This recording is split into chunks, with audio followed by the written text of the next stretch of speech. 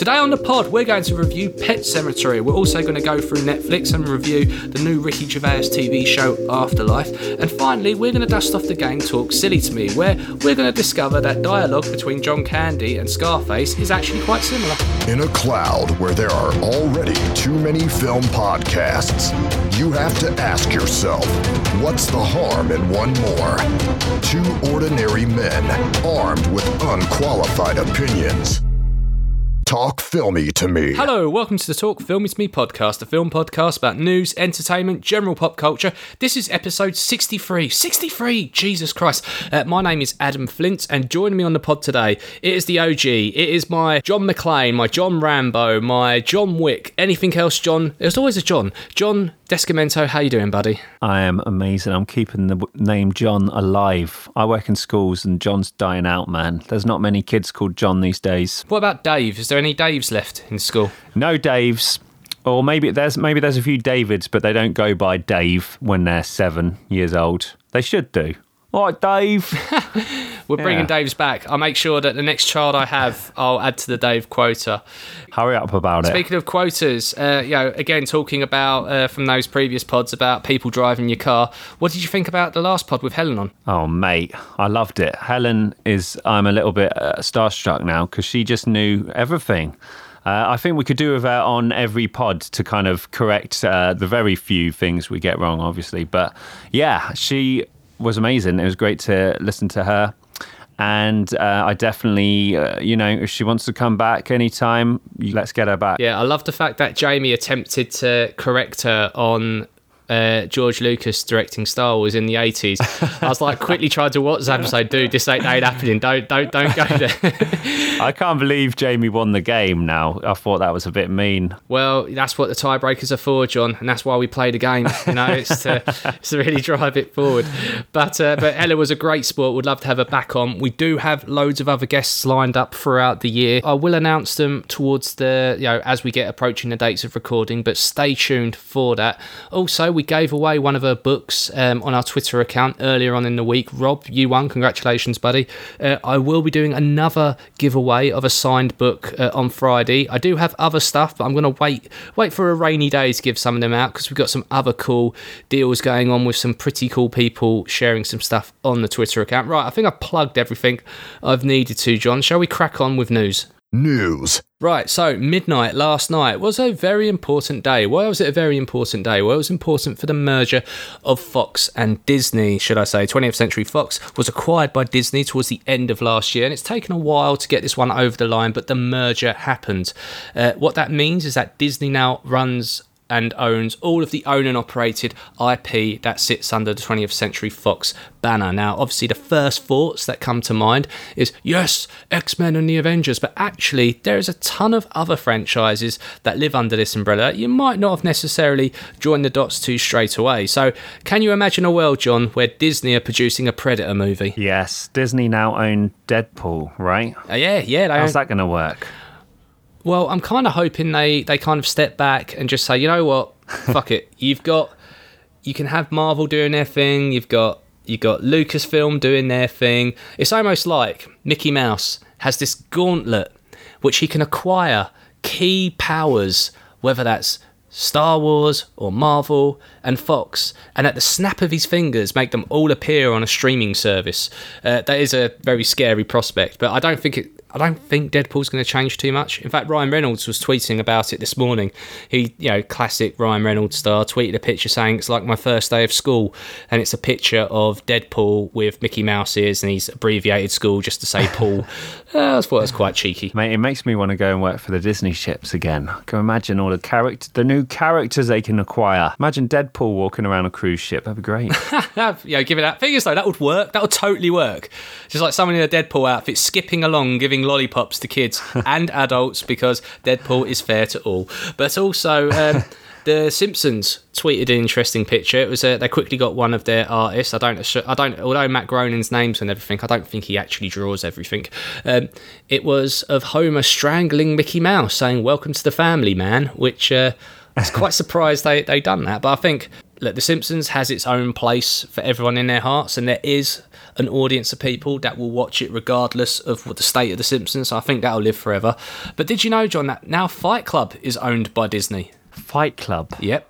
21st Century own it, and now by default Fox now own it as well. This is all building up to the Disney Plus, isn't it? The streaming service where they're going to have, hopefully, probably the best content. Yeah, you're probably right there. And some interesting crossovers. We could potentially have the Mary Poppins Return sequel doing a crossover with the Alien world. Yeah, I could go for that. Why not?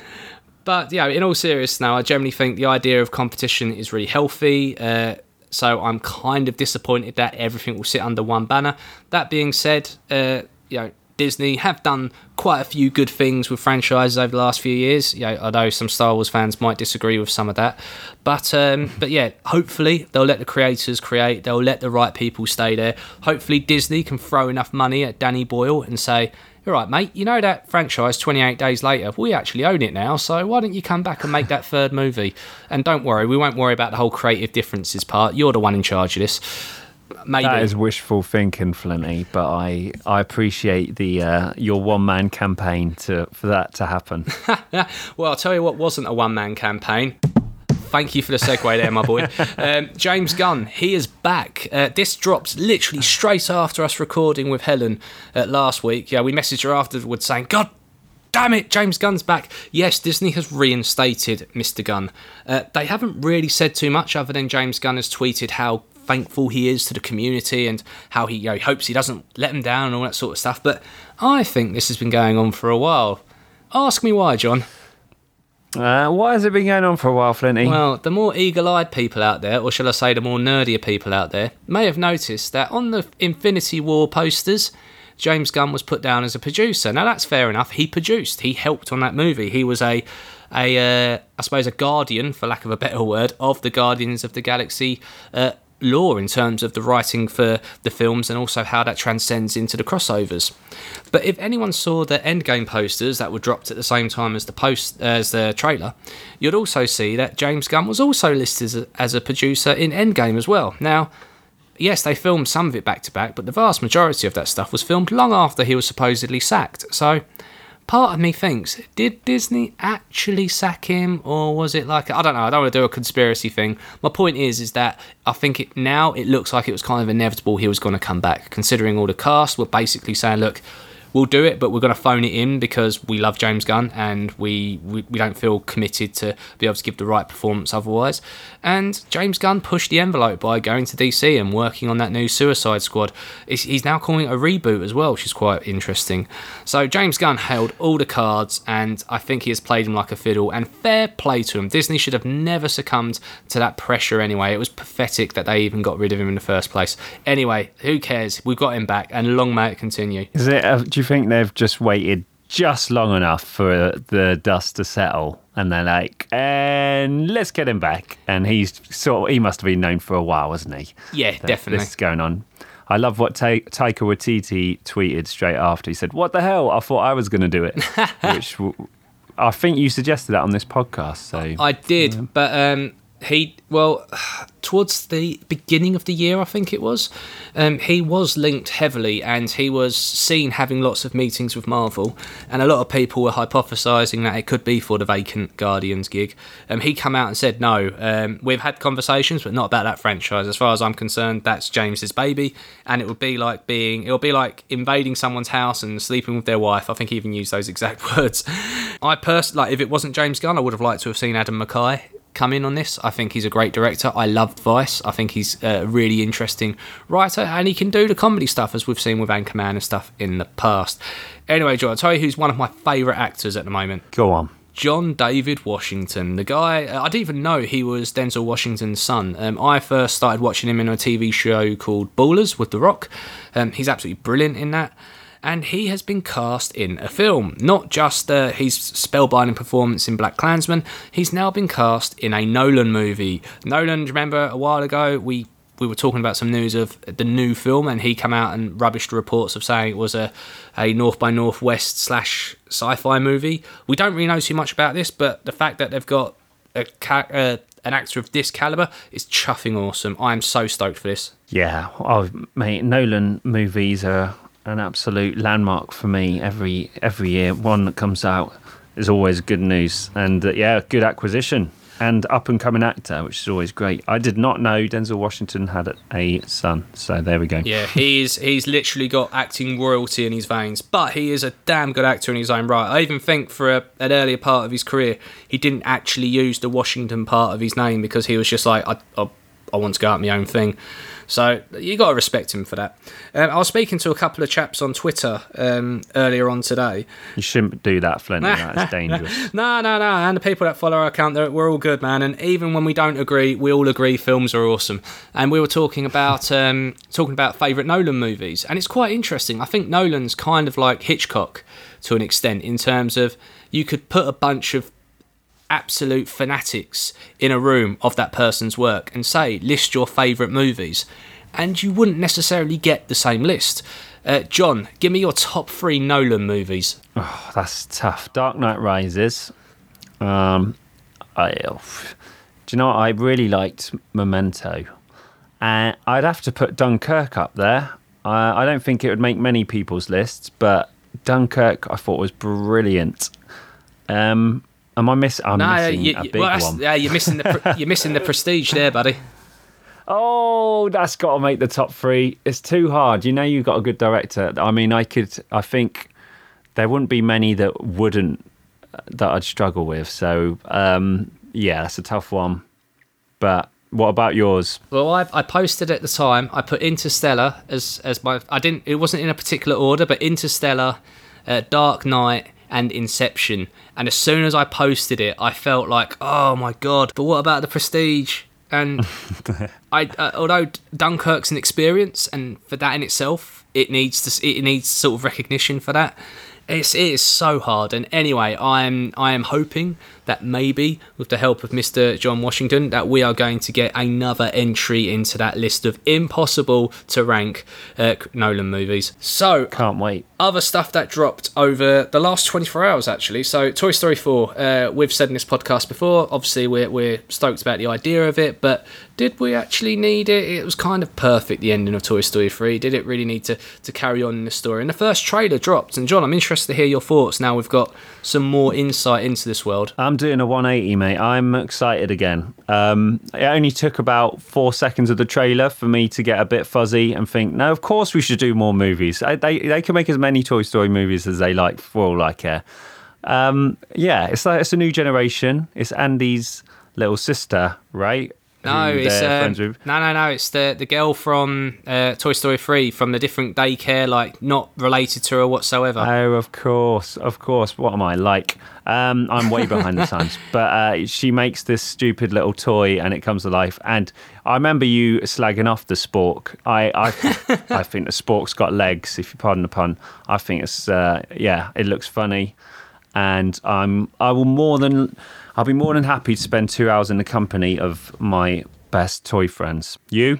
I wouldn't say I'm completely turned around because I generally think that Toy Story 3 was absolutely fantastic and there was no need to carry on that story. But that being said, I do agree there is something very charming about the trailer. And one thing, though, that is, I think they're trying to prepare us for someone's journey is coming to an end in this film. I don't know who, but someone's is. And if you look at the posters... and the way you see Woody tipping the cap and walking away, and that line he says, it cut through me, man. When he went, I don't know how I can do this anymore. I wanted to cry. I was like, your perpetual happiness, your innocence, your naivete, your everything that is good about youth and helping children become the people they're meant to be. And hearing you say that has cut a hole in my soul, man. Yeah. That cut through me. And they've got God Only Knows on the soundtrack. You know something's up, don't you? Yeah, exactly. I mean, great tune. I loved all the old music in it too. I mean, someone's got to die, haven't they? At some point, we've got to teach these kids about death. We might as well do it via Toy Story 4. Oh my God. Toy Story 4, the story about morality. Anyway, I'm with you with this. They can consider, not that I need my fucking approval, but yes, they will have my money. I will be there. They better goddamn have Michael Keaton back as Ken, because that was an amazing piece of casting, and he was incredible. He nailed it. They all nailed it, to be fair. But so, John, we've been talking about this for a while. I remember when the news broke and we reported on it a couple of days later, back in episode 30-something, about Quentin Tarantino's 9th film. And if you believe that he's going to retire after 10, the penultimate movie, Once Upon a Time in Hollywood. It's gone through a few different story iterations. Remember when we thought it was going to be a Charles Manson movie? And now it's about the classic age in Hollywood following some pretty cool actors. We got that first poster yesterday and we were all expecting the trailer to drop, and lo and behold, it did.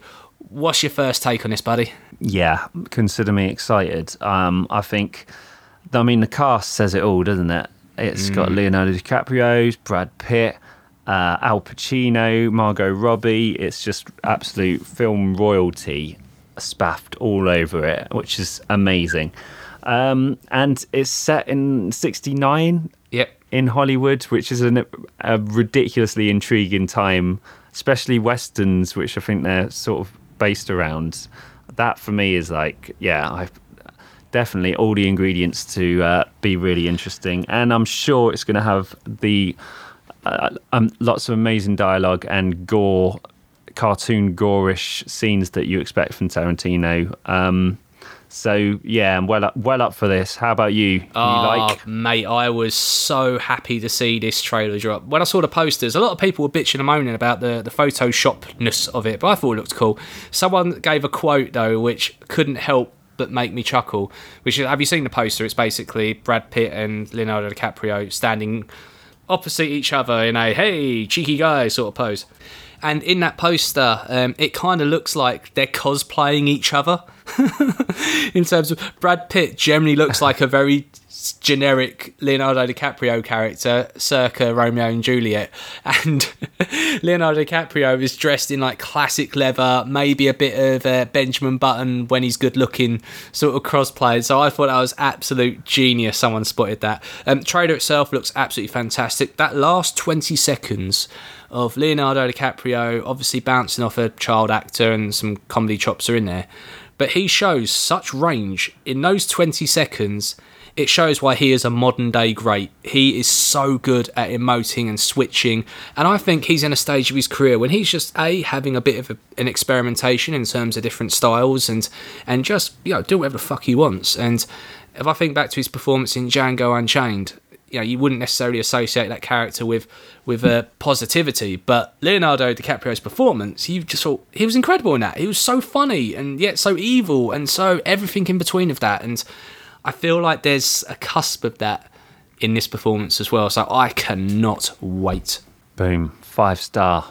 There we go. Straight off the bat. Straight off the bat. I don't even need to see it. Don't even need to see it. But please send us press screenings for that. So John, just to wrap it up, we'll talk a bit about Netflix. Stranger Things season 3, the trailer dropped this evening. I'm digging it. I'm loving the vibe. Yeah, you spend the first 2 minutes of it and you're like, oh, this is nice. Yeah, this is how I remember it. It's all nice. You completely forget. You just drenched in 80s nostalgia, and it's all really nice and teenagery. And then you forget there's aliens, and then at the end they kind of whack you with these crazy creatures. But I mean, I don't want it to be a one-trick pony, Stranger Things. I don't want it to just become that formula where it's sort of the juxtaposition between that teenage 80s kind of warmness with these aliens, like horror sci-fi, and just have that same dynamic every time. But I mean, the first thing you notice, you're like, wow, who are these kids, man? They've changed so much. They look so gangly and teenagery now, don't they? Which makes us feel terrifically old. Yeah, it is weird, but we're watching them grow up via this show, and it's kind of fascinating. And I think we've all come to love them. So yeah, definitely looking forward to it. I agree with you that there might be a bit of like repeating on old rhythms to get us hyped, but the whole premise of the trailer to begin with was things change in the summer, and I'm kind of hoping that we do get a drastic change, and I don't know what that drastic change is, but I kind of hope, like I say, I don't ever want that show to be accused of just repeating old tricks, right? So I think this is kind of think of it like a Carpenter trilogy. In fact, remember when we done the spoiler special of season 2, and Jamie, your wife, gave a really good analogy of what if Stephen King what if John Carpenter directed a Stephen King book, this would be that show. And yeah, totally agree with that. And maybe this is the trilogy, and maybe it goes in a completely different direction. It was weird to see him growing up a little bit. It was weird to see, what's his name? David Harbour's character, because he's obviously lost a load of weight to get in shape for Hellboy. So, like, it's all of a sudden, it's like, the dude's lost a bit of weight. He's got himself a girlfriend. He's sorted his life out. That's cool. Yeah, that's basically written itself, isn't it? It's like, oh, you're in that movie where you have to get in shape. Okay, let's change the script up a little bit. But yeah, 4th of July, get it in your calendars, book it off work, binge it. We will be doing a special, and join us to talk about it. So anyway, that's your news for this week. Hi Filmy people, in the next segment it is our review of Pet Sematary. We went to a press screening. We actually went to the press screening after we done this podcast recording, so that's why it's been kind of spliced in. But anyway, sit back, enjoy. In the woods today, LA discovered a charming little landmark. The Pet Sematary. Place to bury our pets and remember them. Might seem scary, but it's not. Perfectly natural. Just like dying is natural. Pet Sematary is a remake of the 1989 movie based on the novel by Stephen King. Although Stephen King wrote the book, the screenplay has been adapted by a gentleman called Matt Greenberg. He wrote films like Halloween, H2O, 1408 and Reign of Fire, just to name but a few. I haven't seen the original film, so I'm coming in quite fresh to this kind of story, although obviously I know the pop culture references this film has had over the last 20 odd years. So this is based around a family that move away out into the countryside. It's got a great cast actually, Jason Clarke as well as John Lithrow and Amy Schmetz in this, just to name but a few. But basically Jason Clarke plays a gentleman called Lewis Creed. He decides to move his family out to the sticks, where they've just purchased a home that comes with a truckload of land. Sounds all good, right? But it turns out on this land is a pet cemetery, where the village that lives nearby have been burying their pets there for a very, very long time. His neighbour, John Lithrow, plays a character called Judd, who turns up out of the blue and starts creeping around, essentially. He takes a liking to Lewis's daughter, and the cat dies, unfortunately, and they go bury the pet in the pet cemetery. Who would have known? But then all of a sudden the cat turns up alive and well. I'm not going to go into too much more story details than that, but basically the premise of this film is about death, acceptance of death, and how you move on in that. Over the course of the film, a tragedy strikes the family, and you can kind of connect the dots of what happens next within this. In terms of the marketing, this has been positioned as "from the team that bought you It comes Pet Sematary," and yes, there is definitely some similarities, not in the story, but in terms of the storytelling structure they go with here. Yes, there are some jump scares, but it definitely earns the right for them. And also, if you are a Stephen King nut, there is tons of homage Easter eggs peppered throughout the film. I wasn't looking for them, and I spotted 5 of them. I might do a feature later on all the different Easter eggs that are dropped in this film. The first 2/3 of this film, absolutely brilliant. Like, it builds up the suspense, it's really fun, but also it cuts you through a knife. There are some really dramatic things. If you're a parent, there's a touching scene that is really gonna cut you deeply. If you're not a parent, you're probably gonna still be taken in by it anyway. There's some really good acting here on screen. John Lithrow, I love when he goes in these weird roles where he's definitely not funny. He's definitely trying to be a surly old man. There is a bit of a funny scene where the cat, as mentioned, is called Church after Churchill, and there's kind of a wink to the camera moment when John Lithrow says, "Oh, I've heard of Winston Churchill." Obviously, if you didn't know that, he played that in a previous endeavour. Like I say, there's actually some like comedy elements which I was quite surprised about. It goes a bit weird, and I don't know if I like it or not. The cat is absolutely chuffing hilarious, and the effects are absolutely fantastic. It gets a bit, like I say, it goes a bit off rails towards the end. I don't know if I like the ending, and the ending hasn't sat well with me so far. And there's probably a feature for the podcast in that of what endings do not sit well with you, and it's for that reason that I walked away with a kind of sicky feeling in my stomach. I didn't really enjoy it. I was speaking to a couple of other podcasters as I was leaving, and I was kind of, so what did you think? And the sort of general vibe was a bit shit, really. I wouldn't go that far. I'd say that the first 2/3 are brilliant, told in a really dynamic way. I've got to give a shout out to the director of this. This was directed by a gentleman called Kevin Kloch and Dennis Wimmer in kind of like a twosome sort of direction role there. I generally enjoyed the first 2/3. I said it's that final third didn't quite stick the landing. In terms of scoring, I'm going to go 3 out of 5, but this is not I wouldn't go this is like an amazing 3 out of 5. It just scrapes the 3 out of 5 because the first half to 2/3 of this film is really, really good. It really does not stick the landing. That being said, I kind of hope to see what this production team goes on to make more. I kind of have this dream that there is that shared Stephen King universe and we get to actually see it connect tissues. I know they kind of attempted a little bit of Dark Tower, but let's just forget that happened and think about what the possibilities could be with this. Anyway, bring on It's Chapter 2. They're not related per se, but if it's that production house, then bring it on. I cannot wait, and hopefully they'll learn any lessons that need to be learned from the ending of this film. So there you go, 3 out of 5, Pet Sematary. Streaming gems. If you're watching this, then I'm not around anymore. But don't spiral, don't obsess. Keep going. So how are you? A good day is when I don't go around wanting to shoot random strangers in the face and then turn the gun on myself. It's been a while since we've done a streaming gem, hasn't it, John? It has. It's about time. So there's enough good out there, isn't there? Oh, God, there is so much good out there right now. But let's talk about something that dropped a couple of weeks ago. Afterlife. It's a TV show written and directed by Ricky Gervais. I listened to a really interesting interview of him the other day about, what do you want to do with your career sort of thing. And he was talking about stand-up, how he can't wait to get back into doing stand-up again. But he also wanted to write a TV show end-to-end with pretty much 100% creative control. And yes, he'd done that in the days of Derek and The Office, but he missed those highs. So he had this opportunity with Netflix. And this is very much a character very close to his heart. John, what's this show about? So this show centres around Ricky Gervais's character, Tony. So basic themes: grief, morality, mortality, euthanasia, drug addicts. This is dark. Okay, so Tony's just lost his wife, played by Kerry Godliman, of cancer, and he's decided life's meaningless. He's just going to go around and say whatever the fuck he wants and be an arsehole.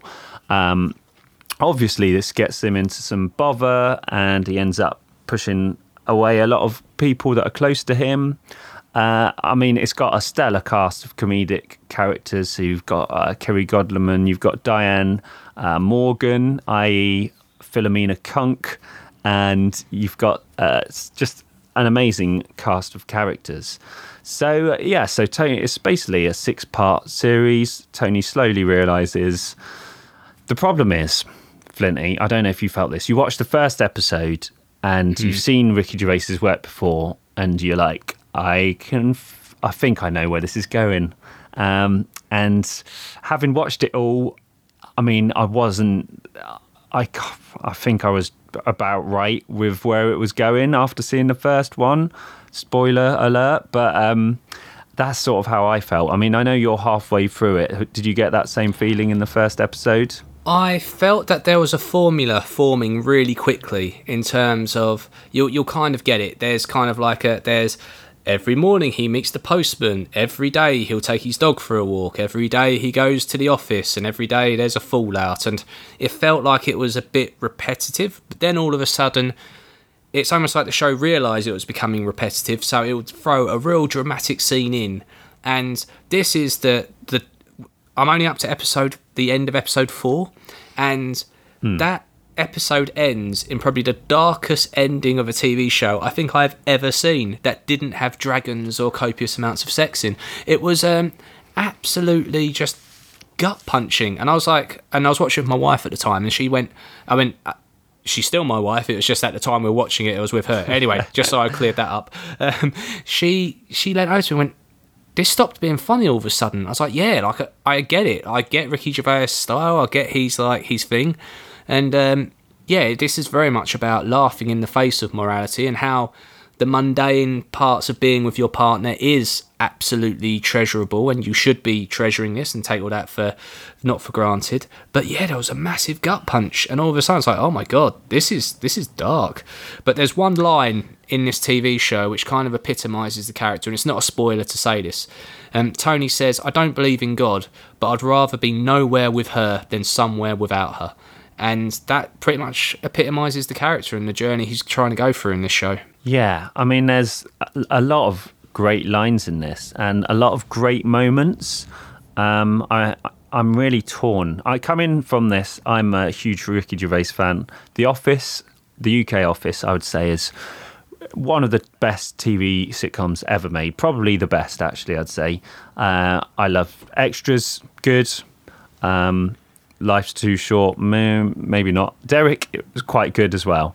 But I feel like as his career's gone on, he's getting more and more concentrated doing his own thing. And do you know what? I watched Fighting with My Family, which, by the way, is not a 3 out of 5 film. But that we'll get onto that. I watched Stephen Merchant direct that so beautifully and tell the story so amazingly. It just seemed to be like, of course, like Ricky Gervais is missing his writing partner, because Stephen Merchant gelled it all together, gave the realism to it. This whole show, Afterlife, is just not believable, which means it doesn't quite pull the heartstrings as much as it feels like it wants to, you know. It kind of, my wife did cry at the last episode. Obviously, no one does endings like Ricky Gervais and Stephen Merchant, but the ending's brilliant. Like, really nice last episode, although he seemed like he had 5 songs that he wanted to end the show on, and he just kept playing them with scenes, you know. Right. But well, let's not talk about potential season 2s or anything like that, because that might end up going into spoiler territory. But from what I've seen so far, I definitely agree with you. There is an element missing of humanity. Maybe, like you say, maybe Stephen Merchant did bring that to the table, and yeah, you're not the only person who doesn't agree with my scoring. I've had a few people DM me with really long messages as to why, not I'm wrong, but why I was a bit harsh, and maybe on reflection, I don't know. Yeah, I was just surprised because I felt like you gave it a really good review, and I was like, there you have it, 3 out of 5. I was like, no, you tore my heart out. I was like, I was willing to give it 5 , to be honest. Were you? I thought Fighting with My Family was stunning. Okay, I don't know if it's a 5, but it's a really good 3. I'd say it's a really, really good 4, maybe a 5. But anyway, back to Afterlife. I mean, we should talk about Fighting with My Family because it is better. But Afterlife, I mean, I'd struggle to give it more than a 3, definitely. There's some funny moments, genuinely funny moments, genuinely heartfelt moments, but then there's a lot of filler in the episodes where you just think this is just dark or non-PC for the sake of it. And it just feels a little out of touch in a way as well. Are you getting that vibe from it? Yeah, it also feels like Ricky Gervais picked up his little black book and sort of went, "You all right, mate, what are you up to? Yeah, want to be in my TV show? Yeah, why don't you come be my dad? And, why don't you come be my postman? And, I'm going to have a really charming scene with a prostitute, sex worker, and you're going to be in it for a bit as well." And, yeah, it felt like it was Ricky Gervais and friends doing attempting to be really, really dramatic, and like you say, maybe just a bit too off-colour for the sake of it. That being said, there's some really charming bits to it. I think it flows really well. Went through the first, 4 episodes. Didn't realise I was I was over halfway at that point. So it's nice and short, nice and compact. Look, if you're a Ricky Gervais fan, you will find something in here. But John, I'm generally surprised to hear your review of this, because I literally wrote on a note beforehand, John's giving this a 5. So... No, man, I love Ricky Gervais, but if you follow him on Twitter, you probably, a lot of this show will be familiar to you, because it's literally a lot of his tweets are in the show. Right. Even just so I mean, his whole character is really in Tony, which is fine, I guess, but it just doesn't, I don't know, it feels, if you've read his tweets, you kind of feel like you've seen it or heard it. And I mean, a lot of people are loving this show, so I'm more for me, but I mean, there are definitely people like me who think they might be rating it a bit highly. But yeah, I mean, my biggest hope for the future is that Ricky Gervais and Stephen Merchant get together and do something, because I think Ricky's missing Stephen. I'm not sure Stephen's missing Ricky, but maybe. Hello, ladies. Watch that, maybe. But I'd say I'm going to have to give it a 3. Well, I agree with you. Although I haven't seen all of it, from what I've seen so far, yeah, it's definitely going to be polarising anyway. You're either going to, like say, absolutely love it, or you're absolutely going to hate it. But people that generally hoped for amazingness are probably going to be a little bit disappointed. So 3 out of 5, Afterlife. It's on Netflix. It's available now. Only 6 episodes. So get on it and tell us what you think on Twitter at TalkFilmyToMe.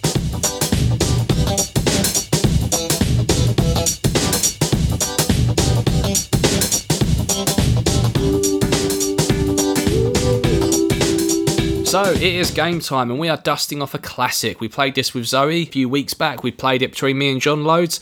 It's called Talk Silly to Me. The concept of this is that John, the audio whiz kid that he is, has taken classic scenes and quotes from various films in cinema, spliced them together with additional audio flair, and I have to guess what the film or saying is from that film. Now, to tie in with what we had last week with the giveaway and Helen being on the show, John, you've gone 80s with us. Was this fun going down the old 80s nostalgia trip? Yeah, so many quotes to choose from, isn't there? So many good movies, but I've tried to keep it varied, so a few different genres, a few classics. You'll get some. Hopefully you won't get them all, but we'll see. Right, go on and hit me with it. Number 1. First one, the old reverse-a-roo. Right, you've reversed Are you ready? it. Okay, you've reversed it, and you're going to play it back to me, and I've got to figure out the film. Okay, go.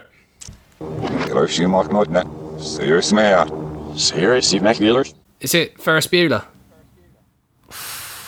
No, it is Airplane. Oh, don't call me Shirley.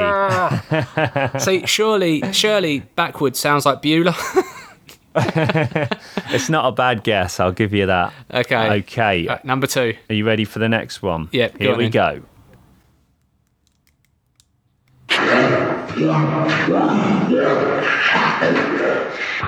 What you done to it? Give it to you again. I've made it lower and sort of kind of crazy and demonic. Okay. You ready? Yeah, go on in.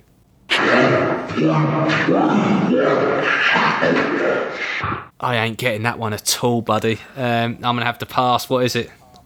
It's a tough one. It's 21 gigawatts from Back to the Future. Oh, as soon you know where he... Yeah, I know exactly when. I'm letting myself down. I made this too hard. All right. Next one. You ready? What you done to it first? I can't remember. I'm going to have to listen to it with you. Okay, let's go. Number 3. Here we go. I'll have what she's having when Harry met Sally. Well done. I've turned her into a demon. That's right. Well done. Okay. Right. This next one is a mashup. Okay. So we got a famous song from a soundtrack. Nice. And some dialogue / rap from another one. I think you'll get this one. Are you ready? I'm ready. Let's go. The space goes down, down, babe, down, down the road. Sweet, sweet, babe, sweet, sweet, so let me go. Jimmy, Jimmy, Jimmy, Jimmy, ride. Got it. I've got it. It's what is it, Flinny? Big. The song between Tom Hanks and the little boy when he comes back and catches him at the school. And Boom. It's Footloose, the music in the background. Oh, mate. There we go. Well done. So that is 3 points total out of a possible... I don't know. Let's go last one. Are you ready? I'm ready. Well, what you done to it first, though, before you... I can't remember, Flinty. I'm sorry. Oh, no, I know. I couldn't not do this without a silly Worms high-pitched voice. Classic, John. So this is high-pitched Worms voice. Here we go. All I have in this world is my balls and my word, and I don't break them for no one. Do you understand? Oh, all I have in this world is my balls and my word.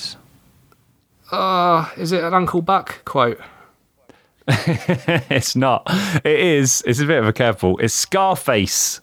Early 80s gangster. So maybe you don't think that as the classic 80s, but it is Scarface. Well done, Flinty. Who knew that Uncle Buck and Scarface dialogue can sound so similar? I thought if I put say hello to my little friend, it's too easy, isn't it? So yeah, good. Thought I'd use the second best quote from that movie. Flinty, you got 3 out of 6. It's not bad. I'll give you that. It's silly enough. Well done, mate.